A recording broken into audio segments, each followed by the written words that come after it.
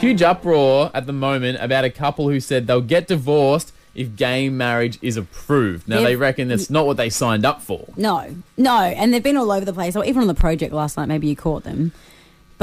And they wrote an article. It made it to a Canberra newspaper, and they're actually part of a large Christian lobby group. Okay.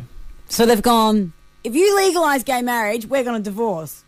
And what do you think about that? I reckon I'm just like, then get divorced. I don't care.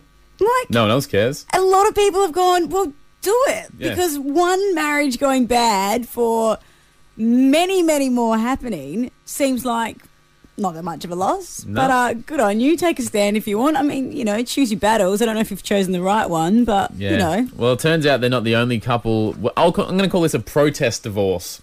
Okay, no, that's exactly what it is. Yep, and they're not the only couple doing a protest divorce in Australia at the moment. Brian and Josie. Wow. A local Western Australian couple, they've made a big announcement as well. They said this last night.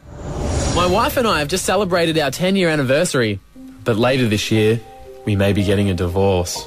The decision isn't one we've taken lightly, and certainly it's not one that many will readily understand because it's not a traditional divorce. Marriage is the union of two people who aren't heads.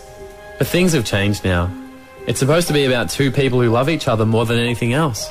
But if one of them loves their own fake cans and Instagram more than their partner, that hurts us. Now that Gabby Greco and Sir Geoffrey are married, it cheapens all Australian marriages. This is not what we signed up to. This is not what we want to be a part of. So later this year, Brian and Josie will be no longer. Sad day. It's your fault, Geoffrey. Yeah, we can come on, Australia. If Greco and Edelson are allowed to get married, then why can't my two best mates? Waking you up with a bang. Hot FM's Ryan and Rosie.